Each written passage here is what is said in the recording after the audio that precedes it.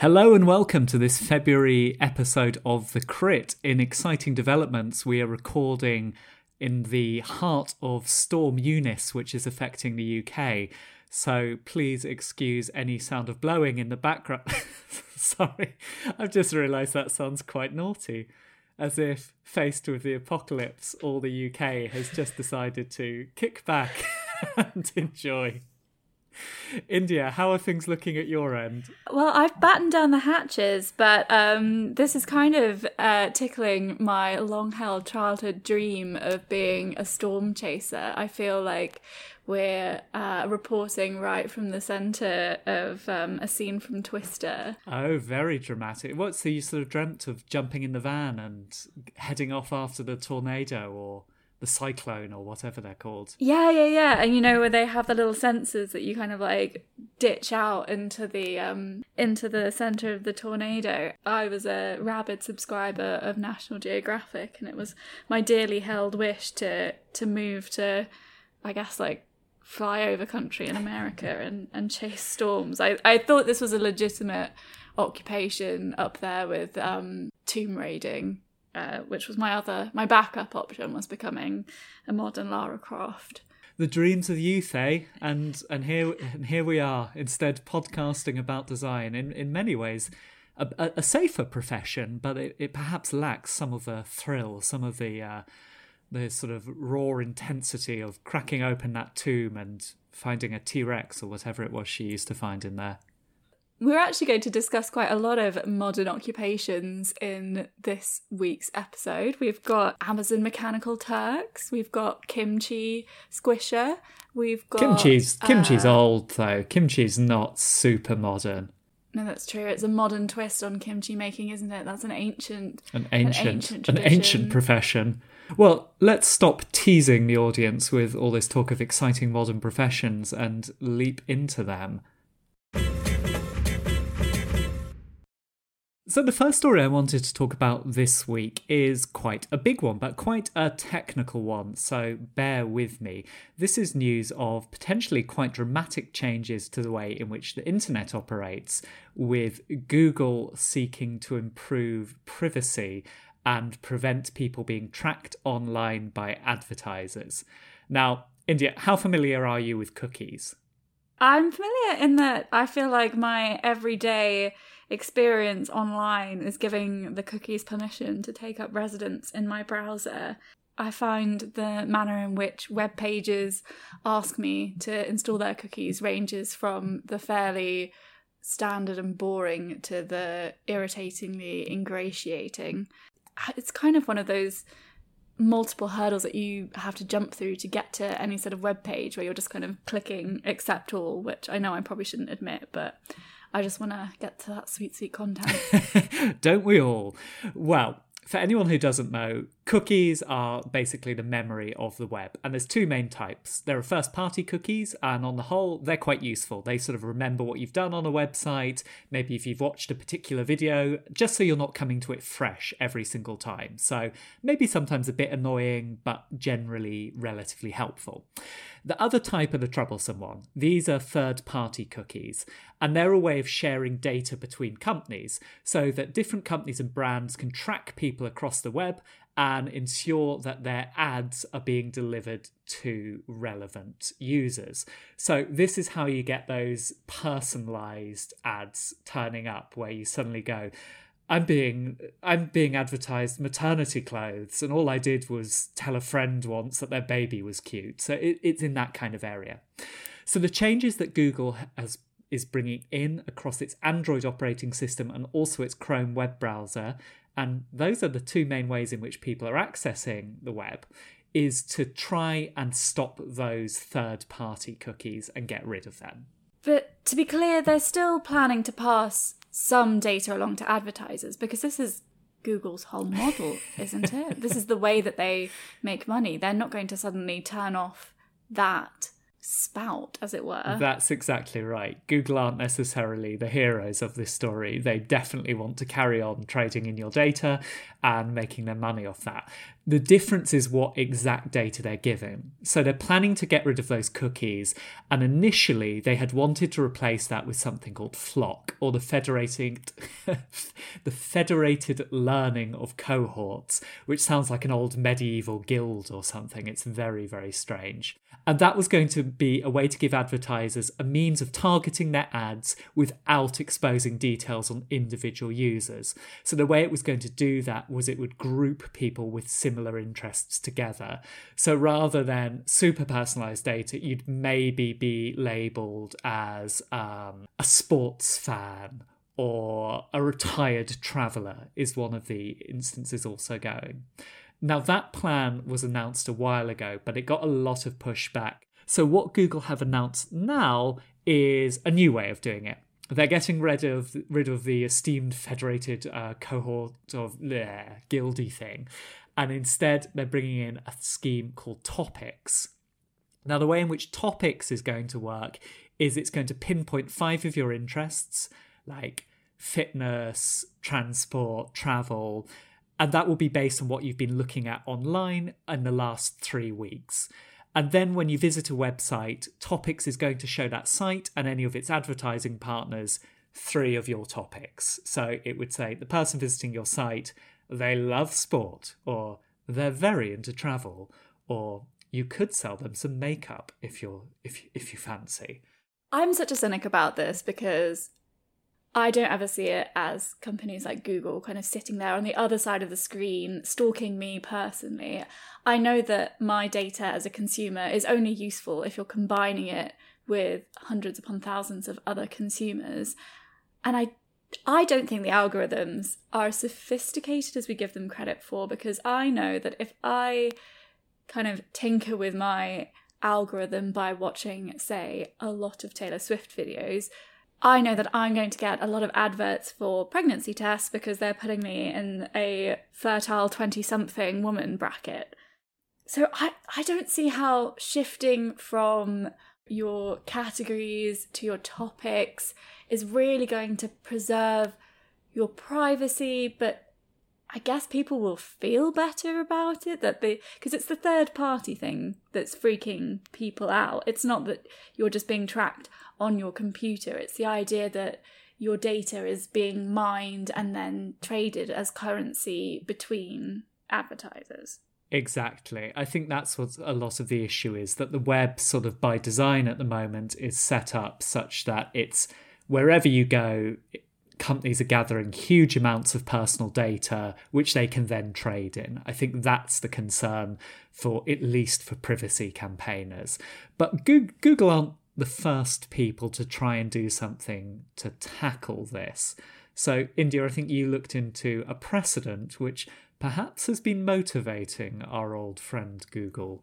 Google would vehemently deny this, and in fact has vehemently denied it in the press. They're saying that this is part of a long-term rollout. They're definitely not influenced by any of their tech rivals. However, earlier this year, Apple brought out its own privacy measures, which has had some interesting ripple effects in the industry. And I think this speaks to another kind of overlapping topic, that a lot of these companies are reliant on each other for a certain amount of services. So Google will be doing this changeover for Google's sake, but there will be a lot of other companies and businesses and organizations that will be affected by this. Likewise, when Apple changed its privacy settings on its phone, you had to opt in, right? You had to say you gave permission for advertisers to track you across apps. Mm-hmm. So it's kind of a consent form,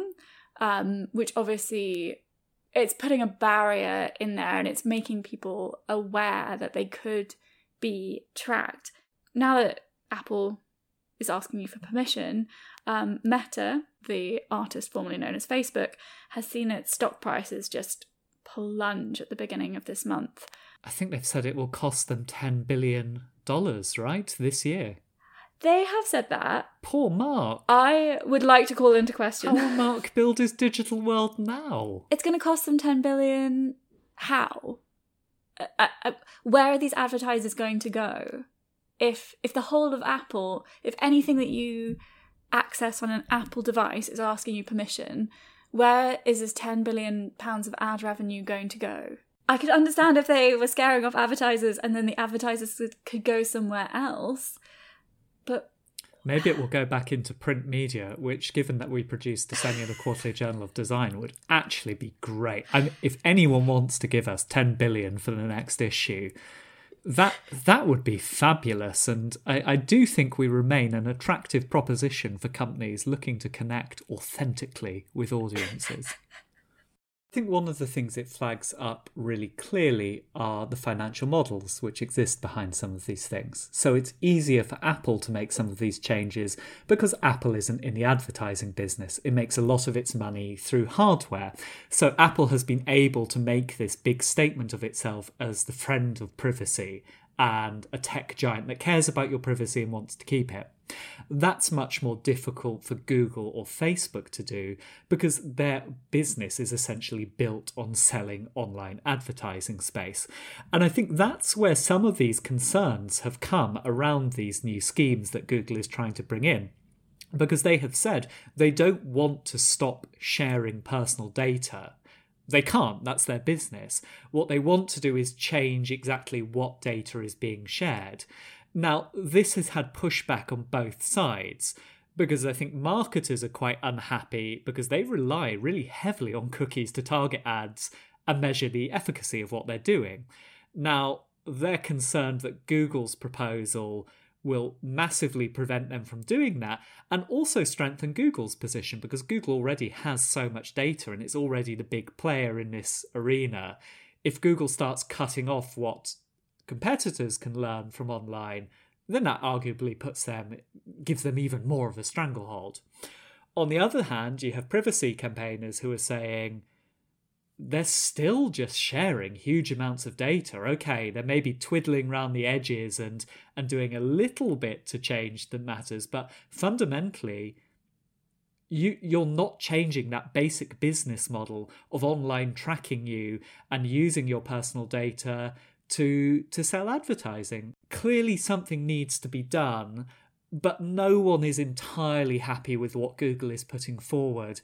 And I should say the timescale is pretty loose as well. I think they've given themselves 2 years in which to do this, and the proposals are not concrete yet. So they've said very little about how specifically they're going to make these changes.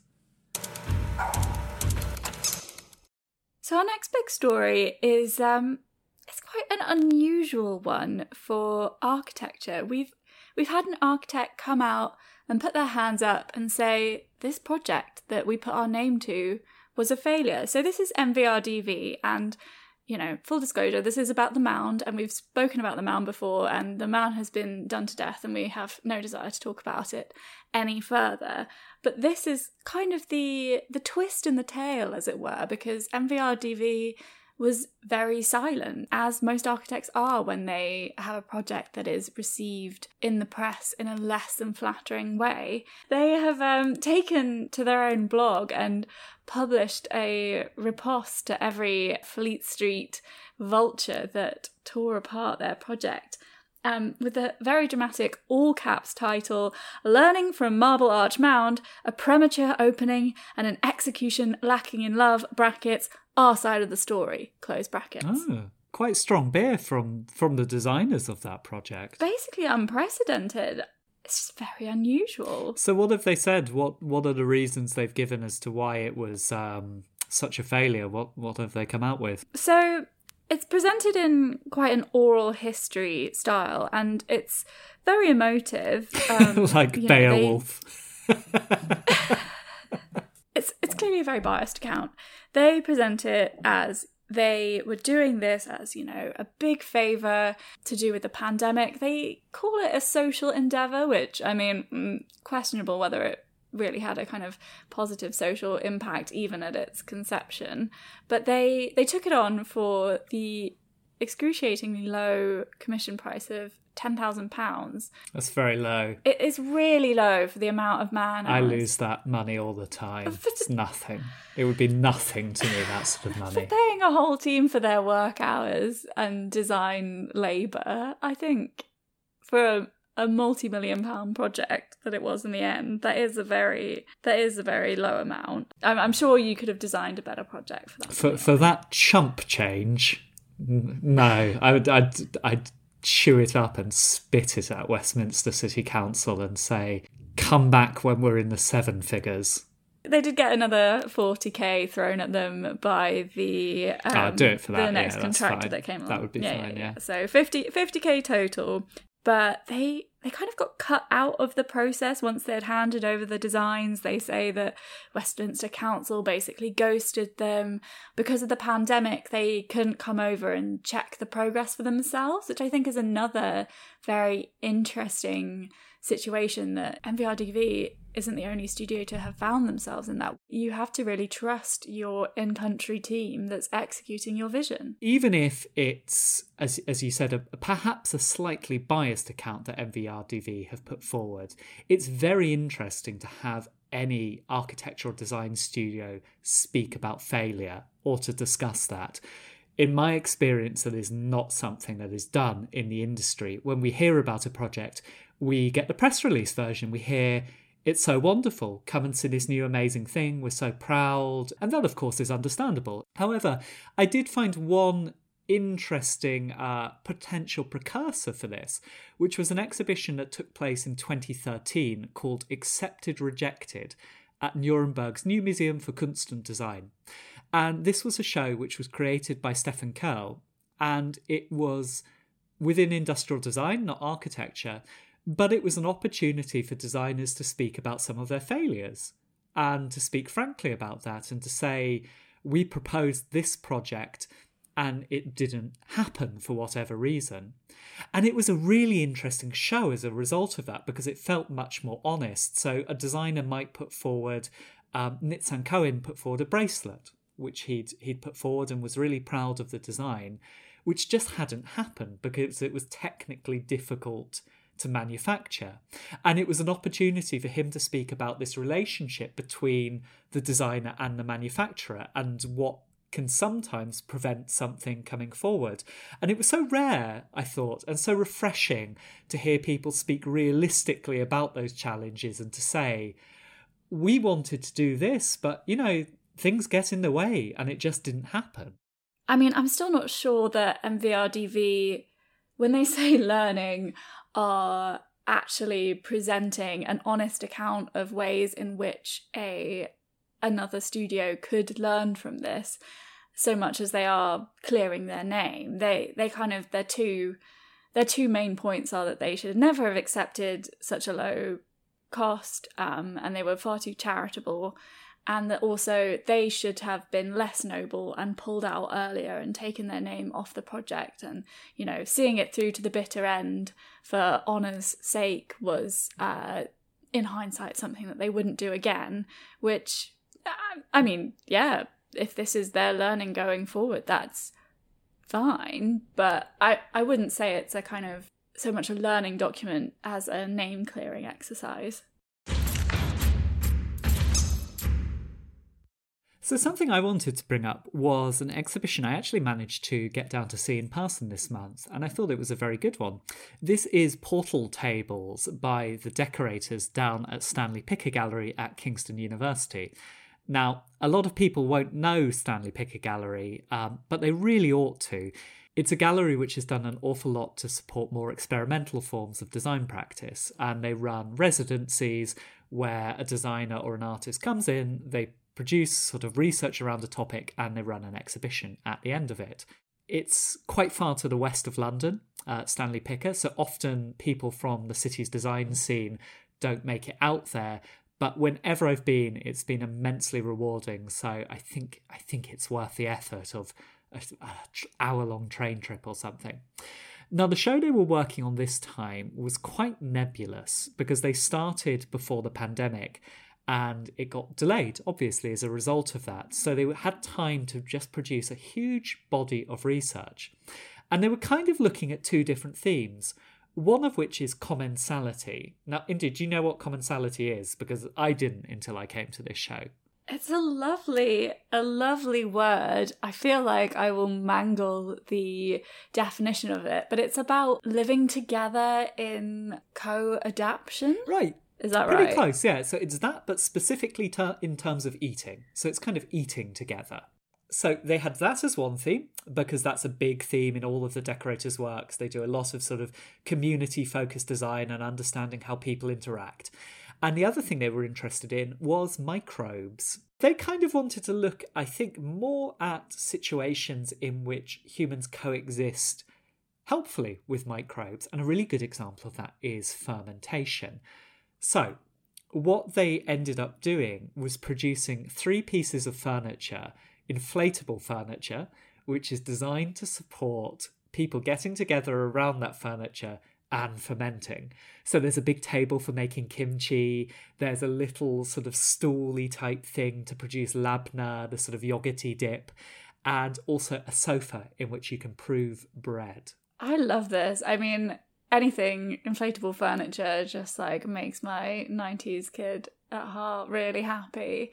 But also the idea of multi-use furniture. I love anything that has a kind of Swiss Army knife feel that can do 2 things at once. And I mean, it's really clever as well. It's very neat and satisfying to have a table that you can eat at, but that you can also prepare the food at, or somewhere where you can sit and be near something that you need to keep an eye on while you're making it.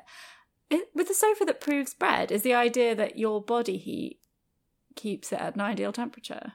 No, it's not so heavily engineered, I think, really. It's just had the bowls sort of built into it. So it's this kind of extraordinary inflatable landscape you can lounge on, and then where sort of like a Roman emperor, and where a Roman emperor might have some lovely grapes to sort of pop in his wee Romany mouth and gum up, they would have a little bowl in which you could make dough. So it's quite like a direct way, just sort of stressing the sort of intermingling between humans and microbes. Now, one of the reasons I really liked it as a show is I think this is quite a hot topic in design at the moment, sort of this interspecies design. How can we design for other species and design for the environment and not just prioritise human wants and needs? It's a great topic, but I think often it can become quite vague and ambiguous when you hear designers sort of say, well, how could we design for ants? I always just think, I just don't think ants want you designing for them.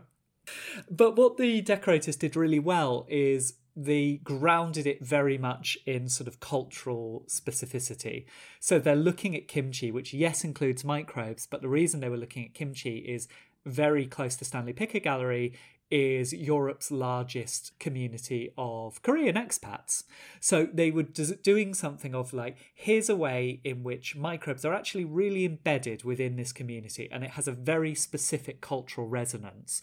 So they were able to tackle that sort of broader, very general, quite abstract theme, but just keep it grounded in something very understandable and very human.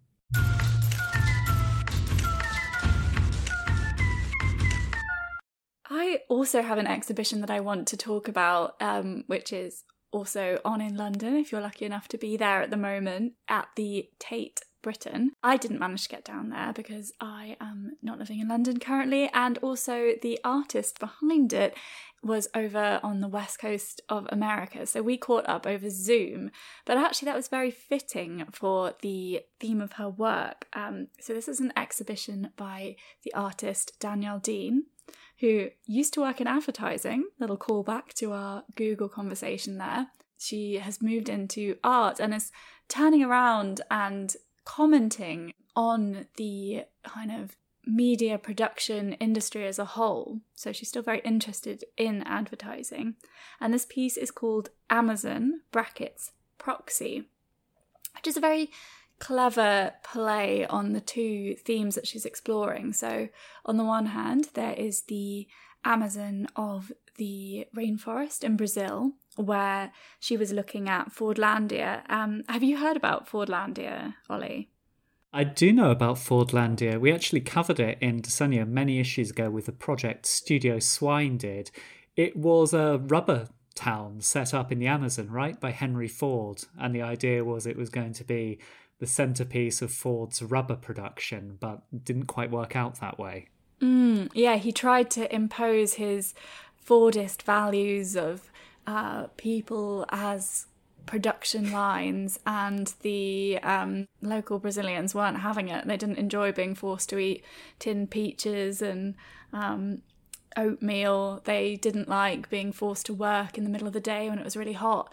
And more importantly, the rubber trees really didn't like being planted in these kind of very regimented lines. You know, that might look very neat and organised to an industrial way of thinking, but actually it's very bad for the plants, and it allows kind of pest and blight to easily jump over. And then Danielle has spliced this version of the Amazon with our modern e-commerce behemoth, as it were. And she has been looking at and working with people who work for Amazon's Mechanical Turk. Now, do you know what the Mechanical Turk is in context of Amazon? I know what the historical Mechanical Turk was, right? So that was a sort of, it was pretended to be an amazing chess-playing machine, but actually it was just a man hidden inside some set dressing. But I don't know what Amazon Mechanical Turk is, so what's the deal? Okay, so this is what Jeff Bezos calls artificial intelligence. So although there are a lot of loud noises about how sophisticated AI is, there are a lot of things that AI can't do that require a human mind and a human body to kind of quickly visually process tasks. So the AMT allows anyone to go up onto the website, which is kind of like a open marketplace, and you advertise for a hit, which is a human intelligence task. Right. And then lots of the little Amazon Mechanical Turks will bid for those tasks. You can pick as many as you want, and they will do some kind of low-paid grinding labour. So wait. So the Mechanical Turks are just people? Yeah. So when he says artificial intelligence, that's just human intelligence. This is the two artificials cancelling each other out with like two negatives make a positive in maths. Yes, it's artificial as in fake, and then artificial as in man-made. So fake man-made intelligence. But it's very popular, and a lot of people have been making their living through this system, and there's multiple other ones. There's another one that's called Clickwork, which is basically, ways in which companies can outsource. So, for example, a lot of what they're doing now is kind of this Ouroboros snake eating its own tail of people training up AI to do tasks that we'd like AI to do in the future. Oh, okay. You might be teaching a AI how to recognize a fire hydrant or something. So it's this very weird kind of strange world that a lot of people, especially during the pandemic, have also turned to, which is working remotely. Why do we need AI to be able to recognize fire hydrants? They're not taking over like the fire service, are they?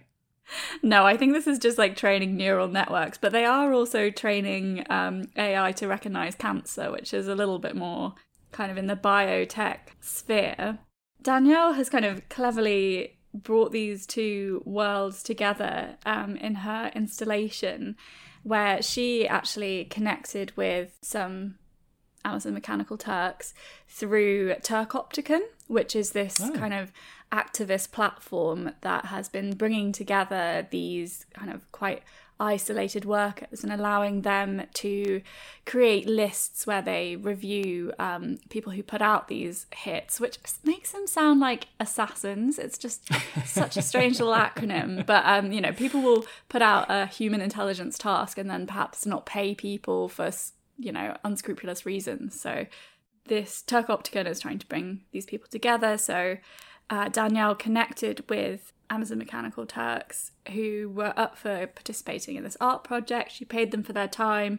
They had a long-lasting relationship, which is quite interesting because these are meant to be kind of faceless transactions. But instead, she worked with them to create a kind of improv script where the contemporary Amazon Mechanical Turks tell the story of Fordlandia and the Amazon and then the videos are shown on TV screens, so you can see inside these people's lives, but then at the same time there's this kind of lush backdrop of hand-painted foliage that Danielle has created. She's made these sculptures which are kind of hard drives and little data centers with plants bursting out of them as though kind of nature is taking back over. And it also, she's kind of exploring those issues that we were talking about with Google, this idea that we are all kind of the data now, whereas under Ford it was trying to control the production of rubber and latex, whereas today this natural resource that's often being mined on the internet is human data. Soylent Green is human. So it's sort of bringing together these two historical cases of mad old men seeking to rule the world and push through harebrained schemes, no matter the human cost. But she's got after speaking to her, I felt a lot more positive about it. She believes that humans will find a way to kind of collaborate again. Fordlandia fell partly due to worker rebellion and nature rebellion, and I think she thinks that there is hope for, the Amazon unions. So one news item that caught my eye this month was the announcement of a new director for New York's Cooper Hewitt Smithsonian Design Museum. And quite a big appointment, really. The Cooper Hewitt is the US's main purely design museum. Obviously, you have the Met and institutions like that, but the Cooper Hewitt is a significant institution, and they have announced that Maria Nicanor will be taking over imminently. Yeah, it's a position that's been vacant for a while, and the previous director left under something of a cloud, so it's nice to see the position filled by a woman. That's right, and we should come to that cloud because it is significant. It's 2 years that the Cooper Hewitt has been directorless. But I think, first of all, it's important to celebrate Maria and just say she seems a really good choice. I mean, quite a prestigious career. She was the inaugural director of the Norman Foster Foundation. She's worked for the Design, Architecture and Digital Department at the V&A, with Guggenheim in New York, and led the Rice Design Alliance at Rice University's School of Architecture. So congratulations to her for the new posting, and a couple of her early comments around it sound quite promising. So she told the New York Times that one of the major themes for her tenure is that the museum will be looking at what it means to talk about design in the larger context. That means not just exhibiting beautiful cups of tea, but also explaining the infrastructure bill. I thought this was a really interesting quote, and I'm definitely here for infrastructure bill chat. It's quite a baffling quote. What? Exhibiting beautiful cups of tea? I mean, maybe I'm just not au fait enough. Was there a cups of tea exhibition? Does she mean teacups as in kind of beautiful ceramics? No, that slightly threw me too. And I think if it had just said beautiful cups, you'd know exactly what she meant, that we can't just show lovely, pretty items. We need to be sort of dealing with the political and social edges of design. The of tea is bewildering. Maybe there was a famous Liquids of the World exhibition or something which she's referencing, but it went a little bit over my head. But I thought the general sentiment was a good one and sounds promising. But as you say, India, there was something of a cloud over the previous director. Yeah, and this is something I feel a little bit uneasy about, because I think it's a really positive movement to see institutions finally appointing women to top jobs, but then it also means that when things go wrong, it's one of those kind of things where it becomes an indictment on all women in top jobs. So the previous head of the Cooper Hewitt was Caroline Bauman, and she resigned after a investigation into, I think it was primarily how she held her wedding. There was kind of some questions asked over her booking of some rooms and what she paid for a wedding dress. It was all kind of in the New York Times, and I'm not sure if there was an internal investigation or whether after it kind of made the news, she resigned to save any sort of further embarrassment. I have the tea on this, which is there was an internal investigation and it found that Caroline Baumann had behaved inappropriately in her role, had used the role inappropriately to gain personal favours. Now, that's something that she strongly disputes. She rejects that investigation and says it was coloured by sexism. The basic problem is she received a dress for her wedding from a Brooklyn-based designer, Samantha Sleeper, and the allegation was that Caroline Baumann had received it at a reduced price, and the idea is using your influence as the head of a major design museum, designers might want to stay in with you. I should say Samantha Sleeper rejects that and says that Caroline Baumann paid the full cost of it. She also hosted the wedding at Longhouse Reserve in East Hampton. Again, I don't know whether that was for free or for a reduced cost, but that is run by a non-profit founded by Jack Lena Larson, who's a textile designer, a friend of Mrs. Baumann, and he received an annual National Design Award in 2015 from the Cooper Hewitt, and his non-profit was also given a room for free at the Cooper Hewitt to hold meetings. So the concerns were that her personal life and work were intermingling in a way that felt uncomfortable. I should say she isn't the only person to take issue with this report. Some trustees of the museum were very unhappy as well. A position that seemed to emerge is that many people felt she had perhaps behaved a little unwisely and perhaps could have flagged these things up a little more carefully or sort of made sure to communicate them in a different way, but that she hadn't done anything they felt was objectionable. So it's a slightly complicated issue. I think, as you say, when there are issues of sexism surrounding it, it's very unfortunate it focused around a wedding, because I do think that plays into some stereotypes and adds to that sense. Interesting that they've taken 2 years as well to fill the position. It suggests, I don't know, I suppose a sense of taking a long time to find the right fit and get everyone on board, which hopefully means that she's going to go into a more kind of stable starting point. Like you say, India, I think when women lose these top jobs in uncontroversial circumstances, we're not saying that they've necessarily behaved brilliantly and it's all a stitch up, like we can't really comment on it, but I think it does flag up how few of these top jobs are occupied by women. That's the problem. These examples leap out just because there aren't many women in these positions of responsibility, and the industry as a whole, we really need more.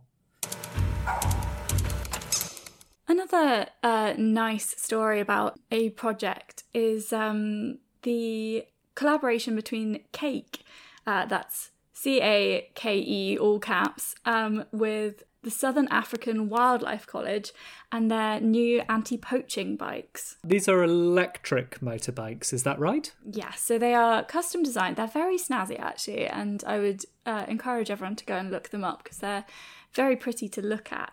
But these are a range of... No, they are... They look fabulous while you combat poaching. They do look fabulous while you're whizzing around catching people being mean to animals. They are kind of very utilitarian looking, but they are a series of off-road bikes. So some of them are designed to support anti-poaching groups out in kind of the bush. So there's one that has like a big workbench on it. They are able to tow like significant weights behind them, even though they're only two-wheelers.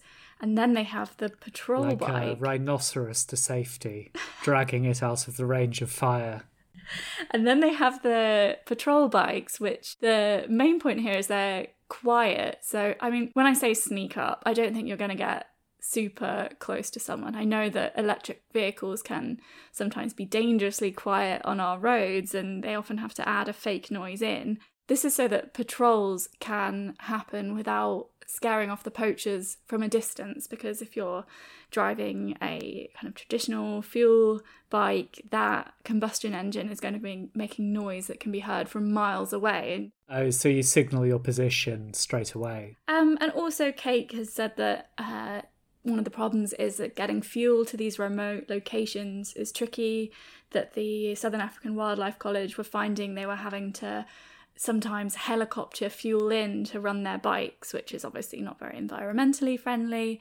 And the idea is that these bikes could be hooked up to power sources, ideally powered by solar panels, so that you could have a kind of greener energy source and one that was more readily available than being reliant on a supply chain to get your fuel. So what's the kind of business model around it? Because I assume there can't be an enormous market for anti-poaching bikes. Will these be used anywhere else or anything like that? Well, so you can buy them.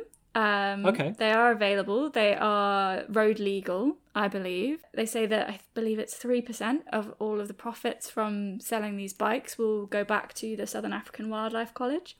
They also sell merch, so you can get t-shirts and baseball caps to kind of show your support for the project. The bikes look to be, all bikes are modular in some sense, but they also sell all of the particular parts that you'd need to keep your bike roadworthy and repaired. So I imagine that would be another kind of string to their financial model, is that you buy a bike and then you're going to have to maintain it with their particular parts. But they do look very snazzy. I would like to drive one around. They kind of look like, did you ever play with Meccano when you were a child? No, too technical. As a Duplo boy, Duplo Playmobil boy, onto Lego, and then I really didn't want to go further than Lego. Presumably this is also good marketing and testing for Cake though as well, because I'm imagining if a bike can stand up to the needs of park patrols in quite challenging conditions, not great roads, potentially having to travel quite a long distance without opportunities to charge. If your bike can deal with that, it's going to be able to deal with most other things that might get thrown at it in more regular commercial use. So I guess it's quite interesting that this kind of acts a little bit as a guarantee, and presumably as well is a little bit of a testing process for them as they develop these bikes.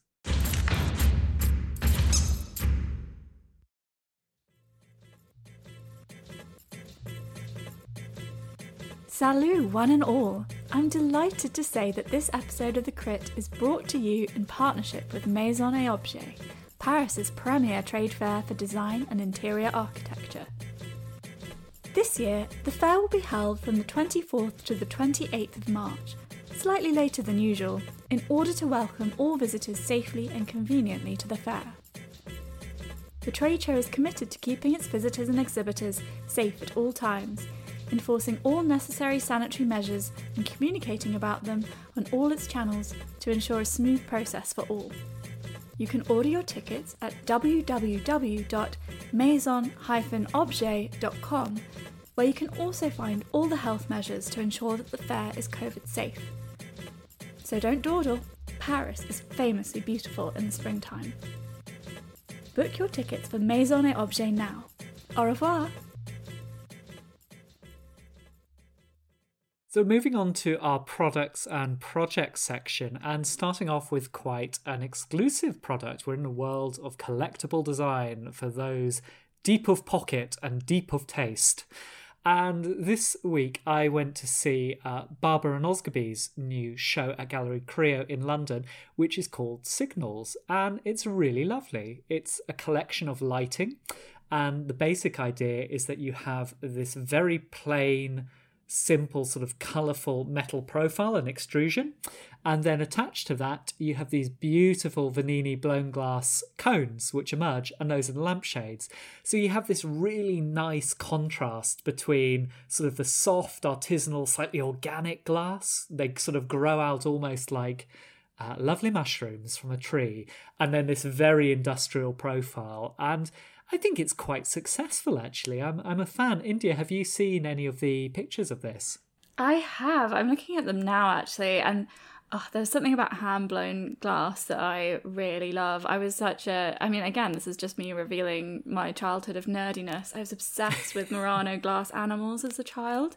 I also don't have hand-blown glass lighting money, but I think your mushroom analogy is very apt. They do look like those lovely logs you can get with kind of organic mushrooms to grow and shave off. Yeah, I think it's really successful and quite an interesting one, because my understanding is that they've had to do this while under the pandemic when you can't travel. And one of the interesting things about Murano glass, I suppose, is it's so variable. Like, atmospheric conditions really matter. Like, blowing on one day, the colour may be slightly different to another. So to have to do that remotely, I think was a real challenge. But I think kudos to J. Osgerby and Edward Barber. They've really pulled it off. It's a very satisfying collection, and it's well worth a look if anyone is in the area of Cork Street to pop by Gallery Creo and see the results.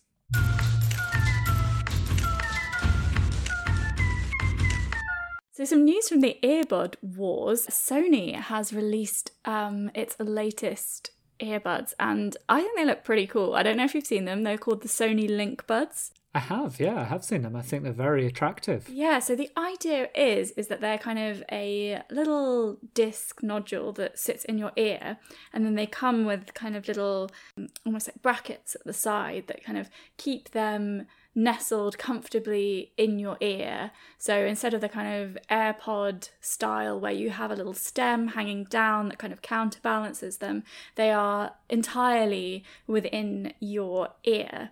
So very kind of like subtle. I've heard that they're very comfortable.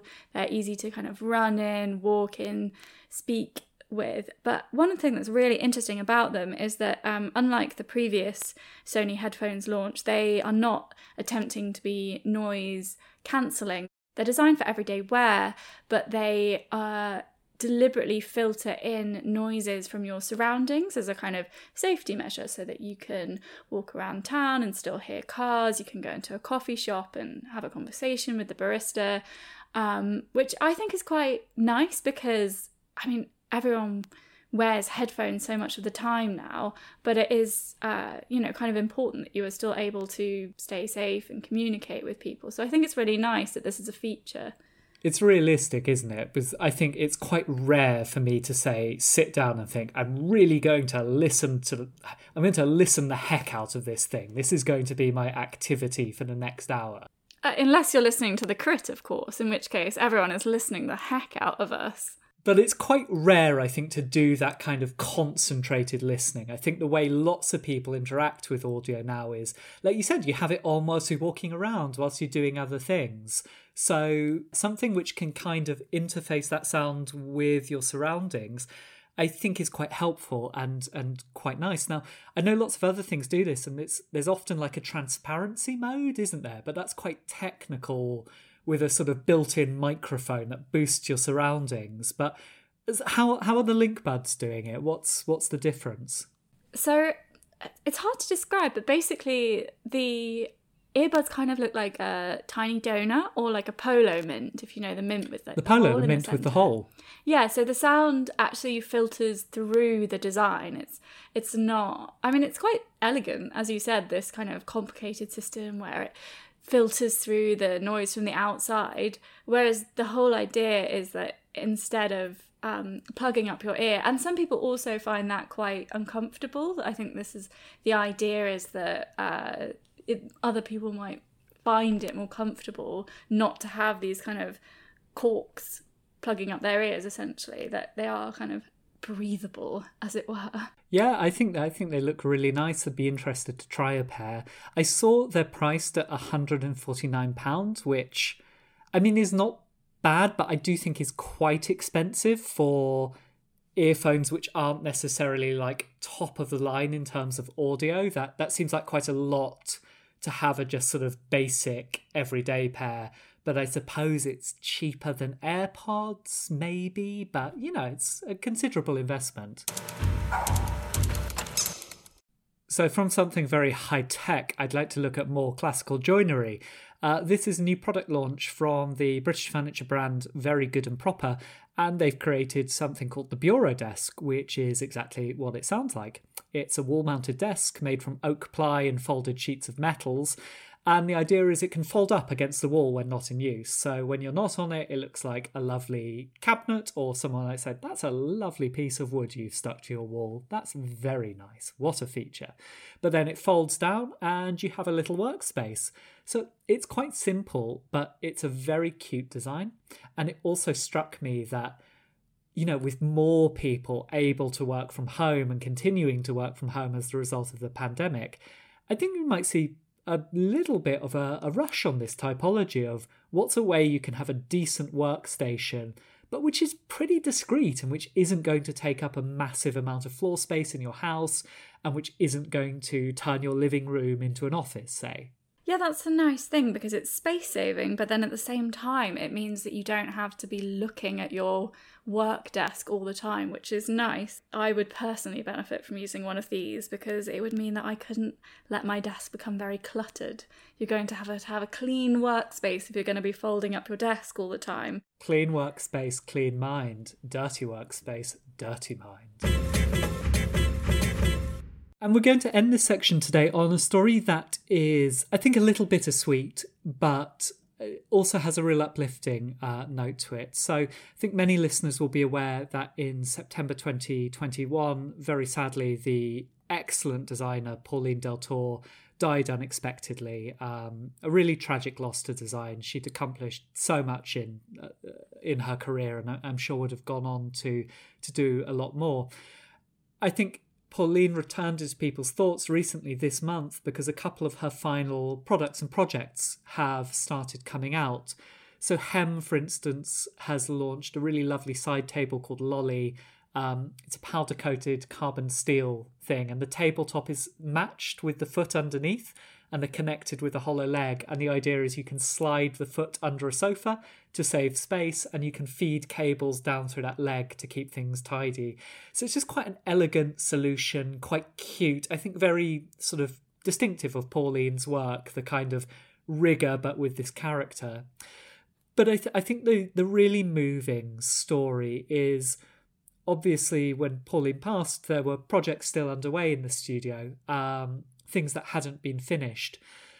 And as a sort of nod to her legacy, her husband, the filmmaker Nicolas Thierry, has partnered with her colleague Claire Pondard and sort of other friends and colleagues to finish some of those designs off and make sure they hit the market, which is a really lovely tribute, I think.